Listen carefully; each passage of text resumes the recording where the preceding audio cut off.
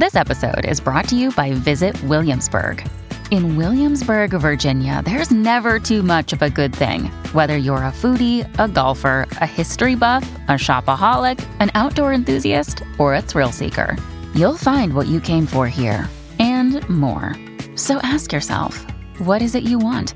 Discover Williamsburg and plan your trip at visitwilliamsburg.com. Another day is here, and you're ready for it. What to wear? Check. Breakfast, lunch, and dinner? Check. Planning for what's next and how to save for it? That's where Bank of America can help. For your financial to-dos, Bank of America has experts ready to help get you closer to your goals. Get started at one of our local financial centers or 24/7 in our mobile banking app. Find a location near you at bankofamerica.com/talktous. What would you like the power to do? Mobile banking requires downloading the app and is only available for select devices. Message and data rates may apply. Bank of America N.A., member FDIC. Before we get this episode started, I'd like to warn people that there are elements of it that may be triggering, namely birth trauma, loss and grief, and custody battles for children. So be careful and take care of yourself. Hello and welcome to the Dadvengers podcast, sponsored by Tonka, because being tough is all about getting out and playing. My name's Nigel Clark and I'm founder of Dadvengers and host of this wonderful parenting podcast where we explore different aspects of parenting and hone in on the dad point of view. But it's not just about the dads. Mums, grandparents, carers, soon-to-be parents, we want you involved in the conversation too. So wherever you're listening to this podcast, please, please, please subscribe. It's so important because we can only continue to have important conversations like this if we can prove you're out there listening, and subscribing is the best way to let us know. So let's talk, let's laugh, let's share the things we find difficult and become the type of dads we really want to be. Today's guest has built 2 successful businesses in his lifetime. The first he sadly lost in the pandemic, but the second is absolutely smashing it right now. He's a proud single dad and is here today to tell us all about his parenting experience. I'm so pleased to welcome Abdul Bangura to the podcast. Buddy, thank you so much for being here. I'm good, man. How are you? I'm super excited. Super excited. Dude, I'm really excited to talk about your story. And it's not going to be an easy chat, I know that, because you've been through quite a bit. But the fact that you have come here to tell us this story, I'm just so happy for. Yeah, for sure. And I'm ready to go. I'm ready. So, dude, where do you live? Where are you based? Are you a Londoner? Southend-on-Sea. Sunny Southend in Essex. Sunny Southend. Living the dream, baby. Living the dream. Literally, just by the seaside, born and raised here. So, yeah, that's where I'm based. So, what was life like growing up for you? Brothers, sisters, mum, dad? Yeah, so fortunately, I've got all 4 of them in my life. Mum, dad, mum and dad separated. I've got a younger brother, 2 older sisters. We've always been quite a strong family unit. So you said your parents split up. What age were you when your parents split up? Were you young? Were you older? Oh no, I was young. I must have been about, I don't know, maybe 5 or something. Right. So it was what you knew from maybe sort of your earliest memories. Yeah, for sure. Was that difficult? Was your parents' relationship harmonious? Was it a troubled relationship? It's all I knew, I guess. But I suppose at the time, my mum and dad can sit in a room now and there's no trouble. So I'd say it was probably as good as it could be for the circumstances. I don't think anyone's parents that have separated are going to be in perfect harmony. Obviously there's arguments and there's always discrepancies and it's just how it goes. But for me, I don't really think it affected me like that because it's kind of all I knew, if I'm honest with you. So it was all you knew, and your brothers and sisters, you all dealt with it this is family life, and it was kind of a nice, smooth trajectory. Yeah, so my youngest brother, or I say youngest, my brother, we have the same mum and dad. My sister, we have the same dad. And then my other sister, we have the same dad. So... blended family. Yeah. The ultimate in blended. I think that coming from a blended family, you learn of ways to deal with family situations more, let's say. I don't want to say better, but you have so many more things that arise. It means that when you are dealing with situations yourself, there's a maturity that comes with it. Would you say that's fair? Yeah, and I'd say you have to have an understanding. Like, you really don't have a choice other than to understand other people's points of view, other people's opinions, maybe not opinions, but other people's morals. Not everyone has the same morals as you, right? So, especially different cultures as well. So that definitely comes into play. That some culture has a massive part to do with anything, I guess. So understanding different people's cultures as well as like their views and religion and whatever their beliefs are, you have to understand it. And I feel like that growing up has made me understand, I'd say, humans a lot more now. Not even just people, like humans in general. Yeah, I mean, that's a big thing. We talk about kindness a lot these days and understanding people's different human situation. And I think that's a good way to start in life and a good way to start being with people. And for you to have that, you're in a good place. Now, having the childhood that you did, growing up the way you did you want kids? Yeah, of course. Because I've grown up around family. I've got cousins as well, aunties. I think my dad is one of maybe 17 sisters or something like that. Something ridiculous. Wow, dude, that's like, a big crazy family. Like, yeah, my granddad went to work. Like, he was a serious guy. But that, like, again, that comes down to culture as well. It's like, I'd love to have a big family. Obviously if I could support them, obviously. But I mean, like, yeah, like when I was younger, that was my normal. So as you get older, them kind of same patterns stay with you, I guess. Yeah, they do. So I'm going to jump now to you finding out that you were going to be a dad. How old were you? And what did you feel at the time? At the time, I was 29. I would say, in my prime. When I say in my prime, I mean physically, mentally, financially, everything. I was at the time, at my peak as a man. My business was booming. I was the fittest I'd ever been. I just felt like I was on top of the world. I was just in a state of mind that I was the ultimate alpha male. Like that is how I felt at that time. I remember I did a health retreat in Ibiza. So we organised a health retreat, took loads of people to Ibiza. And it was out there when I found out. And when I found out, I was not on it. I was like, huh? What do you mean? No. Like, wow. Not right now. I'll be honest. I wanted children, but just not at that moment in time. Wasn't the right time. Was not the right time. And to be fair, it wasn't even planned like that. So with me and my child's mother, like, look, we're all adults, right? She's an adult, I'm an adult. We didn't really have no commitment to each other. We wasn't in a relationship. We was just two adults doing what adults do, right? So she was successful in her own right. So she was busy. She had a child-minded business and used to do like kids' summer camps and stuff. So, and she already had two children who were old. At the time, they were 10 and 17.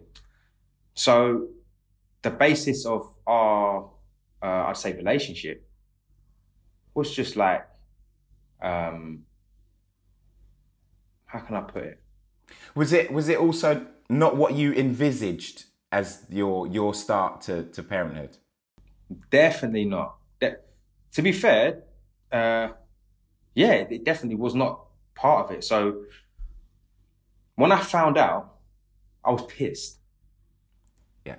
Like, I was proper pissed. Did you think that this was going to ruin your business? Everything. I just thought, not now. And to be fair, it wasn't that sort of party. Like, I didn't envision a future with her in that circumstance, if that respectfully. So it was like, oh, okay, well, I don't want to have a baby. I'm glad you're talking so honestly about this, because I am sure that there is a very high percentage of fathers that have felt exactly the way you felt, and they have, and if you ask them now, they might not be as honest about the way they felt. For sure. And I, one thing I'm not going to do on this podcast or any platform is fabricate the truth, right? This is exactly how I felt. At the time, I felt like my whole world come crashing down. I was like, no, I can't have a child now. This is long. Like, I was being selfish because I was at the height of my success, as it were, right? So why would I want to do anything to hinder that? Also, what I then had to take accountability for was, and this is something that she actually said to me, was, if you have sex without a condom, what do you think is going to happen? Yeah. Like, how can you answer that? It is true. We're all adults. We know what the consequences are. So I have to take accountability. It's 50-50. Things work both ways. It happened. She's conceived. It is what it is. So where did you say you were going to go from there? What arrangement did you come to? Did you decide, okay, look, you do what you're going to do, I'm out? Did you decide, look, I'm going to be there, but this isn't my thing? Where did you decide to go from that moment? Oh, no, I wasn't on it. I was like, listen, you do your thing. I am not on it. I don't want a child. Like, yeah, I'm trying to convince you to not have it. And you're just like, well, no, I'm not going through it. You can't tell me what I can do with my body. Cool, fair enough. So I did like I'd say now the immature thing, which was just like, F that. All right, cool, do your thing. Good luck. I'll just see you when I see you and whatever, we'll figure it out. So I did that for about 3 months. I did that for a little while. Like, we didn't talk. I didn't have really anything to do with the first few months.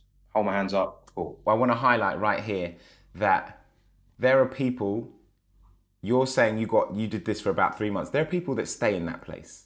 But what 100%. we're gonna hear now is how you moved past that place and onwards and onwards to where you are now. And this is the meat of the story that I want people to hear from you. So we're in this 3 month period where you've signed off. You're like, you do you, I'm gonna do me, I'm out. After 3 months, what happened? What happened was she had gestational diabetes. And she had to go to the pharmacy to get some medication or something, right? At the pharmacy, she saw my dad. Now, my dad, did he know it? Yeah, my dad knew at the time. He knew. My dad knew at the time. And she was like, oh, like, you're right. And he was like, oh, how you getting on, whatever. She's like, oh, like, we're not really speaking at the moment. And he was like, what? He was like, why? She was like, oh, obviously, blah, blah, blah, blah, blah. He doesn't want it, and I'm just going to go ahead with it, and it is what it is. And he was like, all right, cool. So then that day, my dad spoke to me. He was like, leave it with me. He was like, yeah, he was like, said, all right, he cool. said, all right, cool. But what he was saying was, leave it with me. Leave it with me. Yeah, yeah. So my dad come to see me, and he was like, son, how's things? Like, how's she doing? I said, oh, she's all right, I guess. Like, and I was honest with him. I was like, look, Dad, I'm not on it. This isn't for me. Like, business is booming. Like, I haven't got time for this right now. And he was like, look, let me tell you something, right? He's like, I have 4 children. I have 3 women that have bared my children, 3 separate women, right? I have 4 kids. He's like, I could have left you guys years ago and lived a fantastic life on my own with 4, like, and just done whatever I wanted to do. You guys would have been provided for, but I could have left. But I didn't. So what the makes you think that you can leave your child? He's like, you are mad. Go and support your kid in it. Are you smoking? And I was just like, right, you know what, he's right, you know. Like, he's actually right. Like, I'm fortunate enough in my life to still have my father in my life and play a big part. And I think without him saying that to me, I would have been one of them dads. Definitely. So what happened was I come with my towel between my legs. I said, look, I hold my hands up. It was a big shock for me. Like, I want to be here to support and to co-parent the best way that I can. What do you need? And she was like, all right, cool. All right, this is what I need, this, that, and the other, boom, boom, boom, and that was it. And that sounds like it was almost an overnight turnaround. Do you know what? It was like maybe about 2 days. I actually had to think about it properly. I was like, do you know what? I don't want my children in 10 years to not respect me. Probably less than that, right? So to just be like, you know, them questions that I don't know, I hear different people's stories and stuff and different situations, and their children don't respect them. Yeah. Like, I respect my dad to the fullest. You see the way that I'm talking about my dad now, my daughter's going to talk about me like this. It is the epitome of parenthood, I think. Like, your children understanding who you are and what you've done for them. So for my dad to say that to me, I was like, right, you know what? I need to fix up.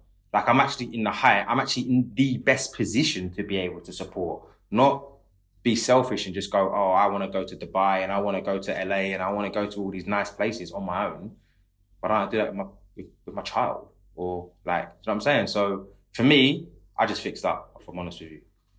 Now, this is highlighting for me, like, the epitome of like what Dad Vengers is about, because you have changed your perspective on something because of the respect and the teachings of your father, the teachings of your dad. 100%. That shows the importance of dads showing up, being there, and, you know, guiding their children. And the respect you have for your dad and the guidance he gave you led you to now be a better parent. And that's, for me, that's the epitome of what we're trying to do here at Dad Vengers. So hearing this story, which is still going to get, you know, it's going to go to next levels, it makes me smile, and it makes me hopeful for people listening to this podcast right now. For sure. For sure. Because, you know, it's what we're here for. It's because you yourself now are an advocate for fathers. And when people hear what you're going to tell them in a minute, wow. So you turned around. Yeah. You've said, I'm going to be here. I'm going to co-parent. And the next, because let me do my maths quickly, the next 6 months, you're waiting for your child to arrive. Yeah. So, fortunately enough for me, she had already had 2 children. So she's been through this whole rigmarole before, right? Yeah. She's not young. She's late 30s. She understands. It's not her first rodeo. Right? Not her first rodeo. So that actually puts me in a much better position, because it's like, she understands how we are. Like, it is what it was. So, I just did what I had to do. If she needed anything, I'd grab it. No, just the little things, like, I don't know, like...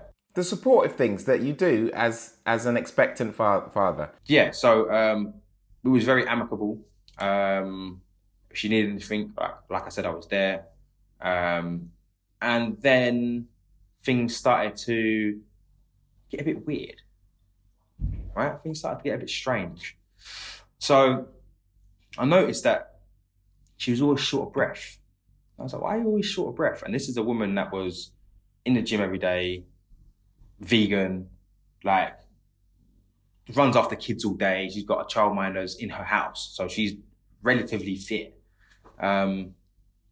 She's always out. I'm thinking, why are you always out of breath? And I used to make jokes about it, like, what's going on? You can't walk to the stairs, like, what's going on, kind of thing. And but it was coming quite apparent. And one day she felt quite ill. She's like, look, I need to go to the hospital, you know? She rang me, she's like, I need to go to the hospital.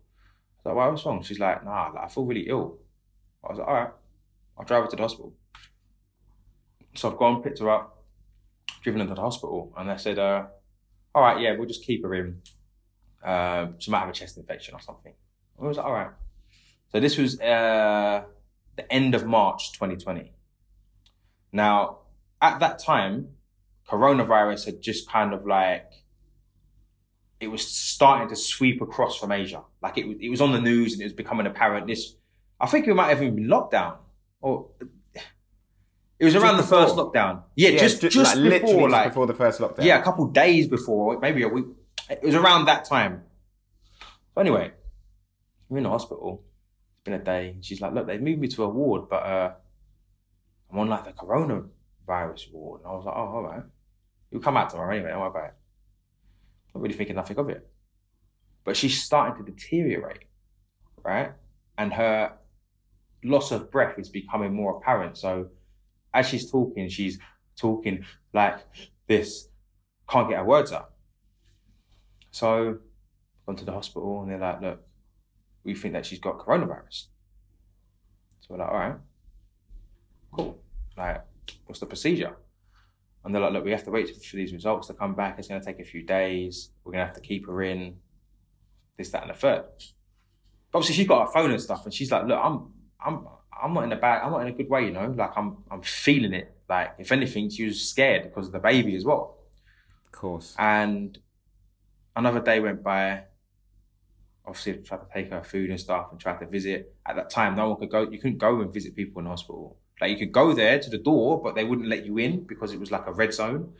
And yeah, things just started to just within a couple of days just went from, oh, she might have a chest infection to we have to have an emergency cesarean to take the baby out because the pressure that is on her lungs, we need to relieve the pressure that's on her lungs, basically.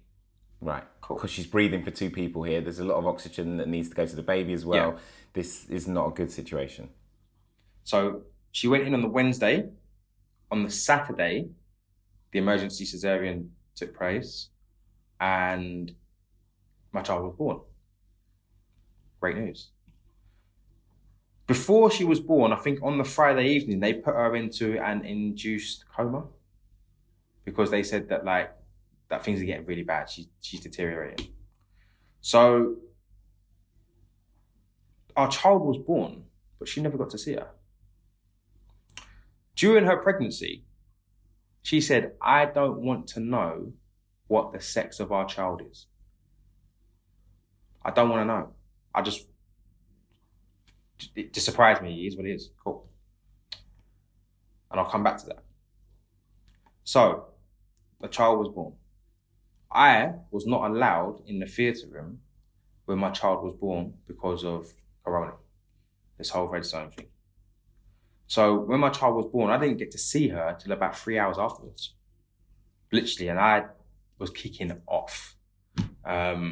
Eventually got to see her, but it was like the best feeling in the world, but I felt so helpless because she was in ICU, she was 5 weeks premature, she's got all these wires and things strapped up to her. It was the best, but a very worrying feeling because anyone that's ever been in that situation or had a child on ice, it's just a scary place. Very scary. Also, her mum is in an induced coma, so she's not even awake, right? Now they're thinking that the child might have coronavirus as the mum passed it on, this, that, and the third. Now, what people have to bear in mind is she was the first woman that was pregnant that had been diagnosed, I say diagnosed, but with coronavirus in the UK. So everything that they're doing is new. They didn't know what they was doing. The first case of a pregnant woman in the UK with coronavirus. Yes. So now, everything's kind of like a freestyle. Because there isn't a protocol for what you should do. Because it hasn't been done before. So now, baby's been born. Happy days, yeah, little baby, this and the other, feeding her, cool. But her mum now, they're like, do you know what? We've got to take her into ICU because she's struggling to breathe. We're going to have to put her on a ventilator.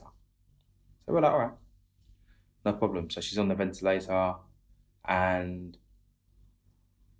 things aren't progressing. I think that like they sugarcoated it enough for us to kind of think that things may get better, but they really didn't. They actually deteriorated straight away. Yeah, well, they're in a situation that everything, like you said, everything's new. Nobody knows what's going on. Yeah, so she was on a ventilator for 8 days. And then I got a phone call in the morning to say, yeah, she hasn't made it. She's passed away. Dude. And that was the driving to the hospital. When I heard that, I remember just breaking down, man.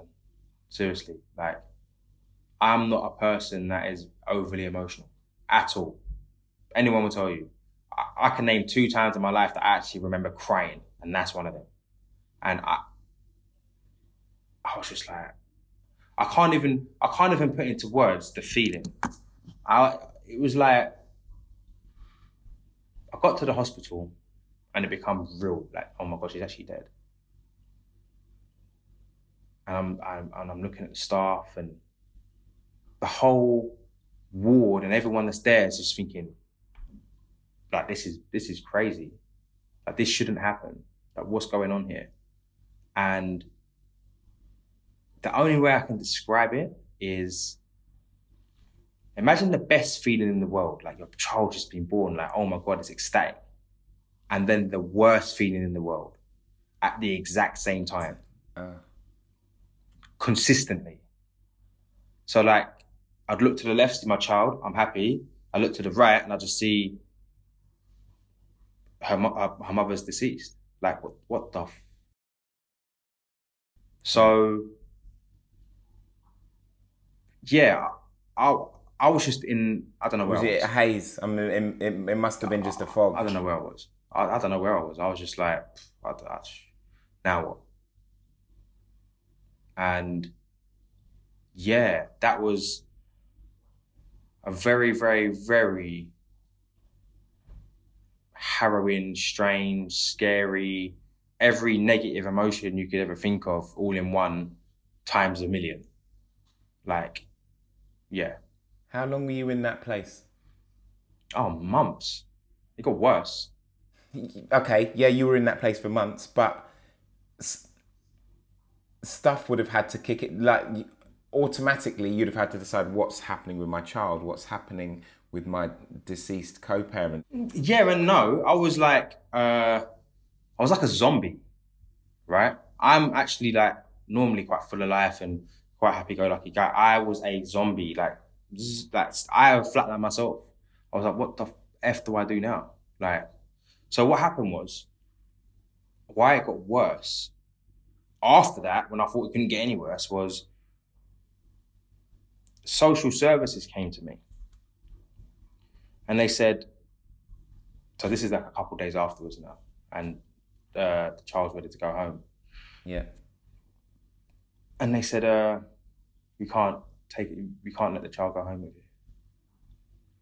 I said, what? Why? They said, well, we don't actually know if you're the father. Like, we actually don't know who you are. Ugh. I was like, all right. So what do you want me to do? I was like, well, we're going to give the child to the next of kin, and then obviously you're going to have to do a DNA test, and then you're going to have to go and get parental responsibility. Where you and Selena weren't married, there is no automatic parental responsibility, and you won't go on the birth certificate straight away. So I'm like, cool. So what happened was, one of her family members came and lived in her house, and obviously there's the 2 other siblings. I was going to say, so the family members come to look after the other 2. Yeah. And now there's a new baby as well. Now there's a new baby, plus they've got their own siblings. It was like, they stepped up and stepped in to kind of keep the family together, right? Yeah. So what happened was, obviously, we made like arrangements for me to come around and help out where I could and whatever, but I couldn't I couldn't take my child. Understand what I'm saying? So it's like, I had to set up a schedule of visiting my own child. I don't know what anyone. I did it for a while, but then it started to become complicated. Yeah. Because everyone's times coincide with different things. Plus, you have to take into consideration, she's got 2 older sisters. They've lost their mother as well. Yeah. Like, it's not just me or my feelings. You have to take into account everyone. And it was a very, very, very complicated situation for everyone. Yeah. So what happened was, after a while, obviously social services were still involved, and I did the DNA test. Obviously it's my child, and I couldn't get parental responsibility. It's parental responsibility, yeah. I couldn't get it straight away. What had to happen was I had to go to a court and have a judge sign off the evidence of the DNA test to then give me parental guidance of my own child, which, as you know, takes months. Like, it's not like, I'm just going to go and do it. So I couldn't get a birth certificate, I couldn't get a passport, like, all of that. I couldn't get my name on the birth certificate, should I say. Birth certificate, cool. So what happened was, the other family members also wanted parental guidance for my child. We are so happy to have Tonka as our sponsor this series. Basic Fun's Tonka collection is packed full of fun vehicles for kids who want to get out and get tough with their toys. So dads, you've got no excuse. Grab that mighty steel classic truck. It's time to head to the sandpit for some tough play. So you had to go into a custody battle with your child's other half of the family? Basically. So, as you can imagine, that was long. But at the time, I was like, why am I setting up a schedule to go and see my own child? Like, I'm just going to go and take my child. Like, she's mine. Like, there's nothing anywhere. But I didn't know that. Do you know what I'm saying? I actually didn't know that at the time. Because, like, for one, I didn't want to, like, upset everyone else and this, that, and the other. But then I was just like, it's my child. Like, I went back to that same conversation I had with my dad, and I was just like, nah, this isn't right. Like, if anything, it should be the other way around. Do you know what I'm saying? So I did what I had to do, innit? I just went and done what I did, and we took it to court. Now, when it come to court, this, that, and the other, it got to a stage where obviously CAFCAS get involved. Now, I'll hold my hands up. I haven't been an angel in my past life, right? I haven't been an angel. I've been to prison for a very long time. I did some dumb stuff when I was younger, which I was held accountable for, and I put my hands up. CAFCAS don't care. They do not give a shit. They're like, whoa, Mr. Bangura, you've done this, and this. Your crimes were drug-related, violence-related. We don't think you're fit to be a father. So wow, so you're being judged on a person you were years ago. You've turned over a new leaf. You're a new person, but your history and your past is coming back to bite you. 100%. But look, on paper, I get it. Like, to be fair, they're doing their job. I understand it, but you're going up against the man that's going to fight.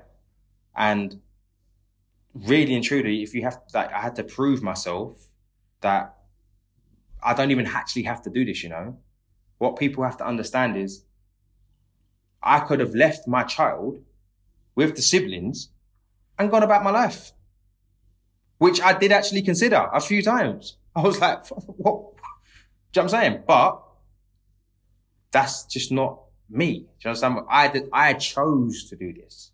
Understand what I'm saying? So, cut a very long story short, what happened was they eventually pulled out of the court proceedings. It was like, look, F it, do your own thing, innit? Just crack on. But Richie went through all of that for no reason, right? Was there any reason for the change change of heart? I don't know.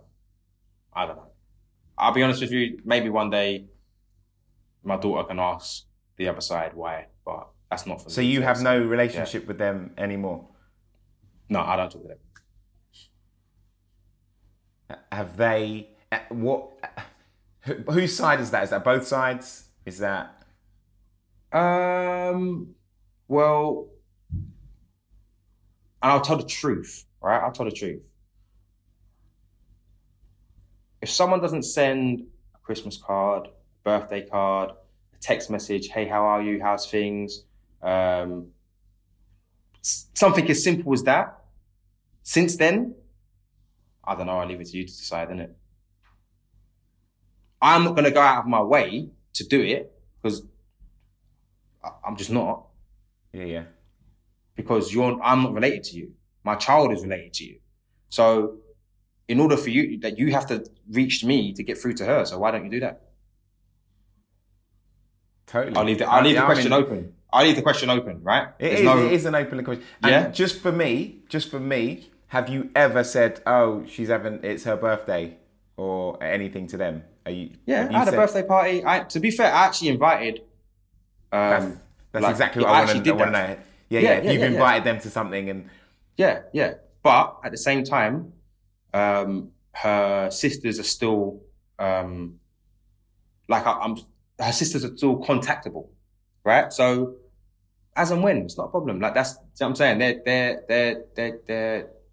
I'm saying I'm older, so I have to take the moral high ground and do what's right for my child and her siblings to still have a relationship, which I have no issue with at all. That's sad. It's sad that the family haven't yet, and I'm gonna say haven't yet, because people change, times change. Who knows? One of them might listen to this podcast and things might change.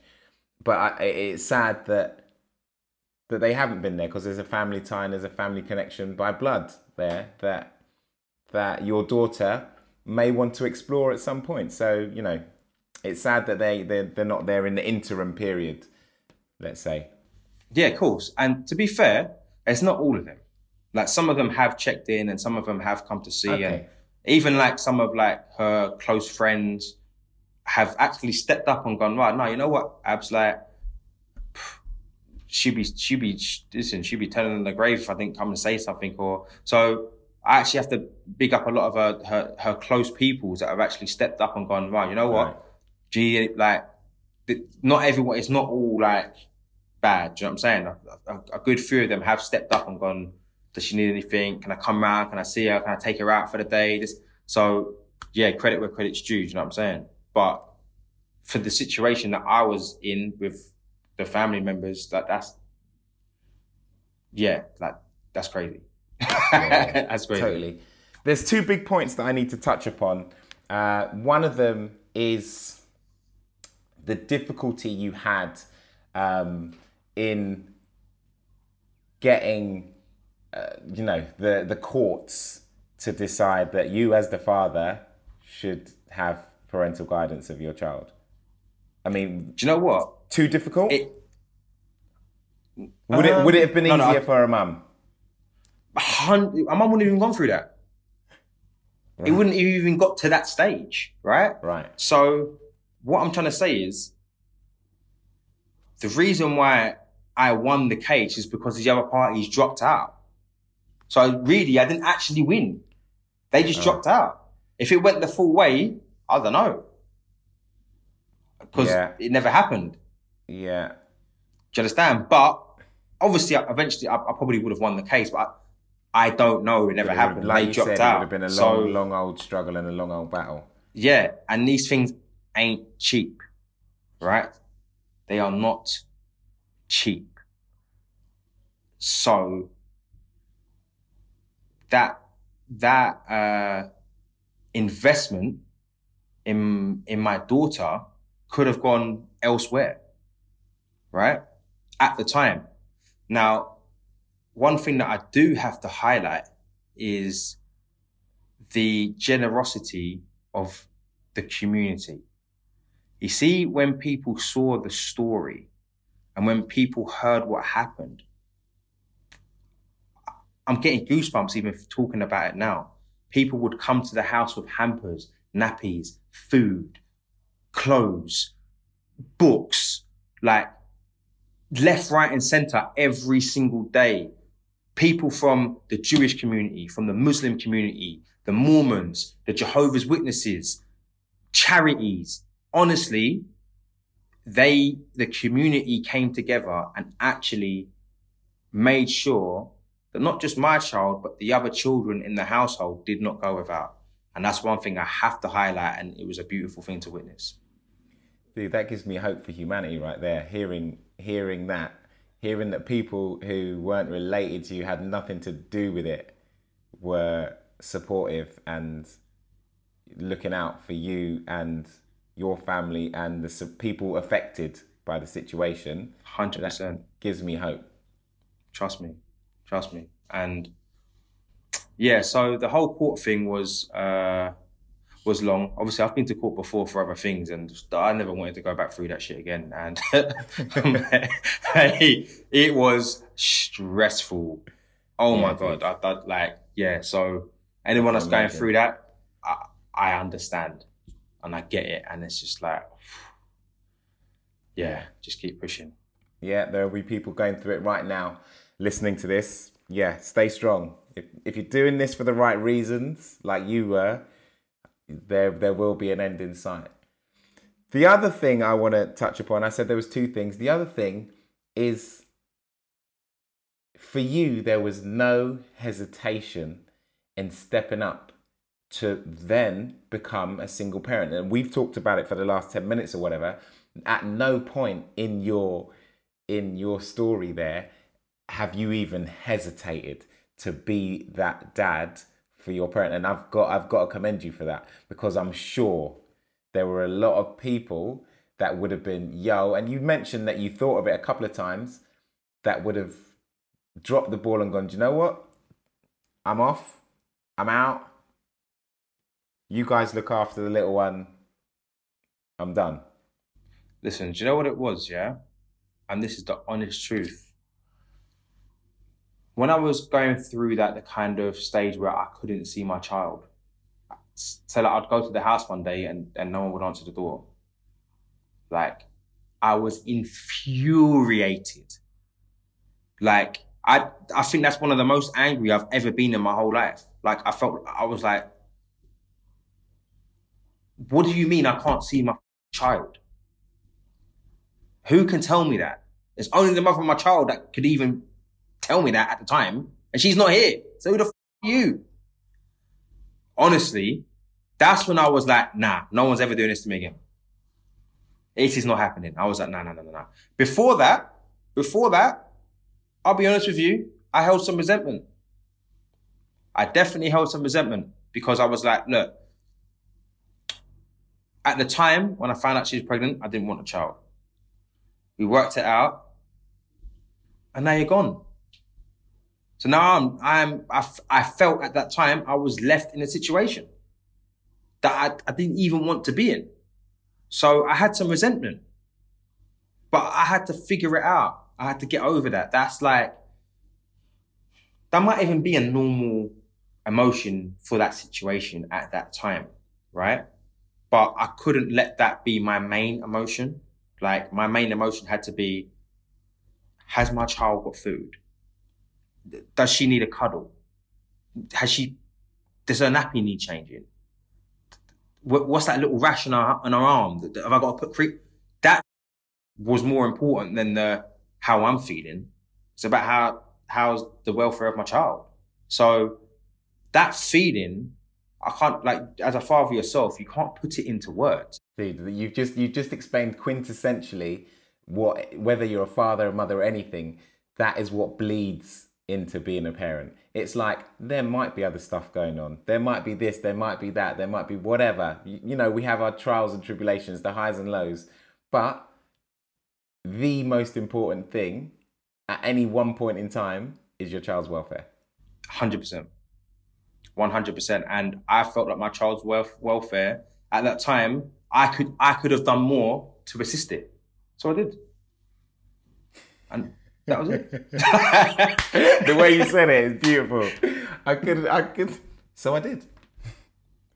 It's beautiful, man. And that is how I got into the position. Now, after I then took my child and I was in full custody, I was like, what now? Now it's parenting time. Yeah. Now you've got to be a parent.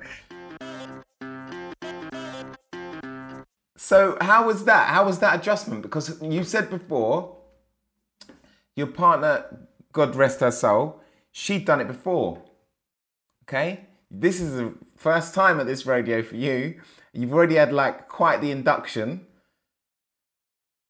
Now you're sitting in a room with your child going, wow, I'm a daddy now and I'm doing this on my own. Do you know what? And you see that what you just said? That lasts for about 10 seconds, right? Because then you have to do after that. You can have that. You have that thought. You're like, oh my God, yeah, great. Oh my God, I'm a dad. And then they start crying, and you're like, all right, cool, rolling out. Then you have to figure out, okay, cool. They're only crying because one, they're hungry, they've gone to the toilet, or there's crime. It's one of them ones. Like, if it's not one of them three things, there is a problem, right? Exactly. And I figured that out very quickly. Fortunately, like I said, I have my sisters around me, my mum's around me. Like, I have good women in my life that have gone, no, look, this is what this is, or this is how you do this, or no, maybe try this. But at the same time, I was very kind of like, I want to do this on my own. Yeah, I want to understand how it feels. Yeah, I just wanted to understand how it felt. Like, I kind of wanted to understand how it felt to struggle with a child. Sounds a bit weird, but like, I wanted that feeling so I could then like overcome it, if that made sense. Yeah. Rite of passage almost. Yeah. So also at the time, I'd say about a month, 2 months into me like being an actual full-time dad, I was in the deepest state of depression. Like, I was in a real bad place. I was like, because you got to think, she passed away in April. So it was locked down in March. She passed away in April. In March, obviously, I had my businesses. So I had a healthy food restaurant, doing really well. I was doing thousands, like, it was doing really well. It just closed. Cool. Right, I've got kind of like enough savings to kind of like see me through, but they're slowly depleting. Then it got to July. Now in July, there was an announcement that all the gyms are going to reopen. Everyone was like, yeah, woo, the gyms are reopening. Now, my stores were inside gyms, so I had a deal with Fitness First, or DW Fitness First, should I say. But what happened was, DW Fitness First went into administration in August. So now... Your business has gone from... It's gone from in 4 months, and I have a screaming baby. And so I'm like, I've lost all my income. I've lost my child's mother. That's all I've been doing for the last 6 years since I've been released from prison. Like, that's all I know. So, what the fuck am I going to do now? So I didn't handle it very well. I was stressed. I'll be honest with you. I was sitting in my house with the curtains closed. I'm stressed for you right now listening to it. Seriously. So at that moment in time, I realized that my life can't actually get any worse. Like, it is impossible for anything to go worse than it already has. So what happened was, and at the time, I used to smoke loads of weed, right? I was a stoner. And I stopped smoking weed. I was like, no, I need to change my lifestyle. I stopped smoking weed, and I remember I had this dream, right? And I was in this aircraft hangar, and I was with someone, and it was just this mad dream. But a few years before I had this dream, I had an idea, and I was like, why can't I just go and sell like an aircraft tire? Like, why can't I just go and buy one and sell one? Like, why is that so hard to do? And I was thinking of like Euro car parts, like when your car breaks down, you can just order, I don't know, whatever you need to order and it comes. And I'm like, why don't I just do that for airplanes? The most random thought, honestly. It was about 4 or 5 years ago. Anyway, I spoke to someone and the idea was just an idea and it was just an idea. Anyway, I had this dream. That same person, who's my now partner, that I had the conversation with, was in a dream with me. And I woke up from this dream and I rang him and I was like, bro, remember that idea that I had years ago, yeah? Like, why can't we do that? And he was like, bro, it's so mad you should ring me now. Like, this is the right time. I was just speaking to someone today about how poor the process is and this, that, and the other. There's a massive niche in the market. The aviation industry at the moment has taken a massive decline because it's locked down. It is just perfect. And I was like, right, let's do it. So I had a new focus. So I sat down, I wrote my goals out. I'd already done this before in business, right? So I'd already had an idea on paper and brought it to fruition. So I understand the process. And now I sat and I thought, I went so hard before I had my child. Like I did all right, you know. Now I've got a baby. Oh, the world's my oyster. I've got a new fire in my belly now. So then I just made it happen, bro. I just made it happen. And now we're here in the office. Dude, there's two things. There's one main thing that highlights that you're and the passion, and I can feel the excitement in the way you said it. Your drive took a turbo boost. It went to the next level because you knew you weren't just doing this for you anymore. You were doing it for you and your little one. 100%. 1 million. There's no better driving force than your child looking at you. I don't understand someone that can't be motivated by that. That's a parent, sorry, right? Yeah. You have to. If you don't go out and provide, your child is not going to eat. Do you understand what I'm saying? So for me, I just snapped out of everything. Like that was my light bulb moment. I was like, nah, you know what? I've actually got a lot of like skills and experience and things that I'm not, I'm sitting here feeling sorry for myself. What am I doing? I've snapped out of it. Like, cool. You've been depressed for a little while. Yeah, sweet, cool. Now it's time to get to work because you have no money coming in. Obviously, during the time, I was still going through a lot of things. I went to therapy. I sorted myself out. I spoke to people. I kind of started to tell my story along the journey, if it makes sense. Yeah. And I just started to document it in a way where it's maybe my social media, but like I just started to just post shit and just like whatever. And people were like, bro, how did you do that?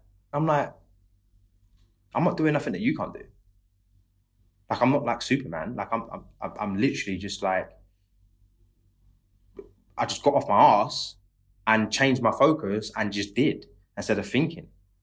And fortunately, things really started to work out.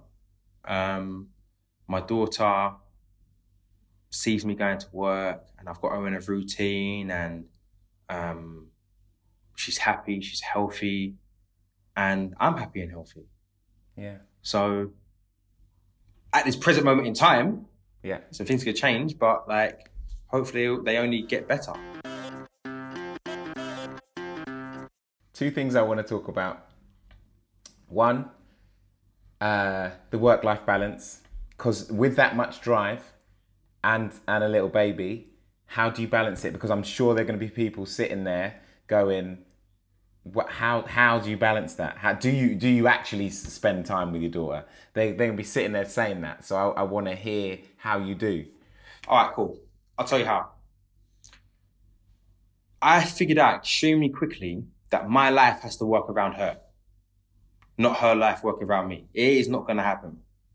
So what I did was I put her into nursery. Now, in the times where she's at nursery, she goes to nursery from 8 till 6 p.m. I've got them hours to do whatever the it is I have to do. It doesn't matter what I've got to do, where I've got to go. I need to be back at 6 p.m. to pick up my child. So we could be out somewhere. When it gets to 4:30, I'm like, listen, I've got to go, you know. I'll just leave. I understand that like discipline and routine are so important, not only in myself, but in my daughter. So how I manage it is by putting her first and working around it. So when she finishes nursery, we'll walk home. I might take her to the park. Depends how she's feeling. And I'll spend a good few hours, maybe 2 to 3 hours, depending on how tired she is. You know what they're like at nursery. They just run around and do mad stuff. But I'll make sure that I'm not on my phone. I'm just with my child for that 2 or 3 hours. Sometimes I might like try and learn something new with her, try and read a book with her, try and teach her a new word or whatever it is I've got to do. I'll make sure I do it within that time. She has a bath, she has a bottle, she goes to bed. That's it. Very simple. Dude, that's it. Spending the time. It's all about spending the time. And you've got it organized. You organize the time. And that's you talk about schedules, you talk about routines. That's the way to make it work, isn't it? With the work-life balance and family. It's having those scheduled times and the scheduled, ways of doing things. The other thing I wanted to ask was, because you mentioned it, the mental health situation. You dealt with it. You said you've been to therapy. There's many men that don't. There's many men that don't go there, scared to go there, scared to admit, no, it's all, I'm all right, I can deal with it. What made you comfortable enough to be able to do that? What made me comfortable enough was understanding that I wasn't right. That's what made, yeah. So what made me comfortable enough was understanding that I wasn't right. Understanding the way that I felt wasn't right. Knowing that the thoughts that I'm thinking, and I'm thinking like suicidal thoughts, I'm thinking deep, dark things, are not right. I have to do something about it. In that situation, and for anyone that is in that situation, put your pride to the side and talk to someone, because you don't understand how much it helps until you do it. And I feel like as men, it's all good to have ego and bravado. Like sometimes it is an advantage, but in that particular situation, put that to the side. And I am one of the most egotistical males you'll meet. Like I'm a Leo. Do you understand? So I put my pride to the side. I reached out and I was like, look, I need help. It's one of the best things I ever did. Good for you, man. Good for sure. You. Man, it's just nice to hear someone talk about it that way. It really is. I've got a personal, deep question that I want to ask you. Okay. Your child's name, for those who are listening, what is it? Love. Where did it come from? Her mum. Her mum had a few names in mind, right? She didn't know if it was going to be a boy or a girl. And that was one of the names. It was Love. And it just made sense. So now when she's older, do you know what's mad? Not even when she's older, do you know what's mad is her name gets used. I don't even know the stat, but it's probably billions of times a day. So when she's older and she asks me why is my name Love, or what does that mean? I'll be like, look, everyone says your name every day. You are the most special person in the world. People just look at your name resonates throughout the whole universe. Something along them kind of lines. And I just think it's such a beautiful name. It just makes sense. She'll listen to this one day. She'll know exactly why. Yeah. She'll be like, so that's why you said, that's my daddy. For sure. Definitely. Dude, there is one question that we ask all of our guests that we get on the podcast, and it is this.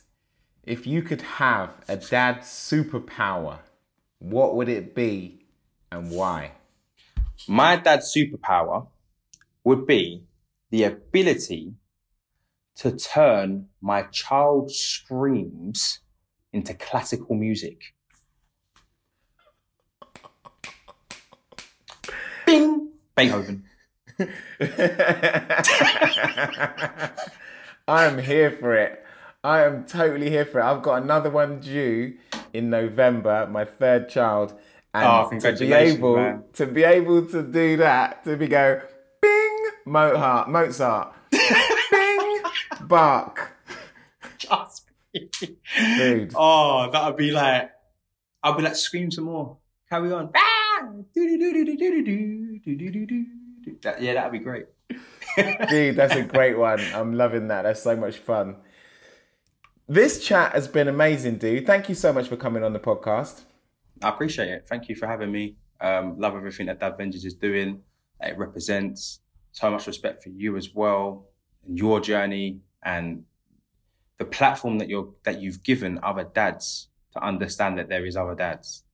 Do you understand? So we are out like there, I said, yeah, and I'm highly appreciative and respectful for everything that you've done and you've accomplished in what you've built as well, man, for sure. We've all got to do this together. We've got to rise together. That's what it's about. Definitely.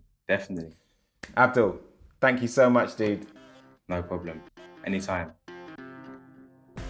If you've ever listened to the Dad Vengers podcast before, you'll know that the amount of things we just talked about with Abdul is incredible. What a story.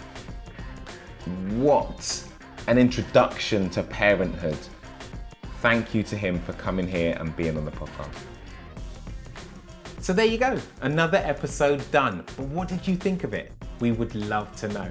Leave us a review or a comment on Apple Podcasts or on social media about this episode or the series as a whole. And don't forget, if you want to be first to hear brand new episodes, make sure you subscribe via your preferred podcast platform. To find out more about Dad Vengers, make sure you head to our website, dadvengers.com, where there is information about our live chats, our dad walks, our blog posts, and more. We'll see you soon.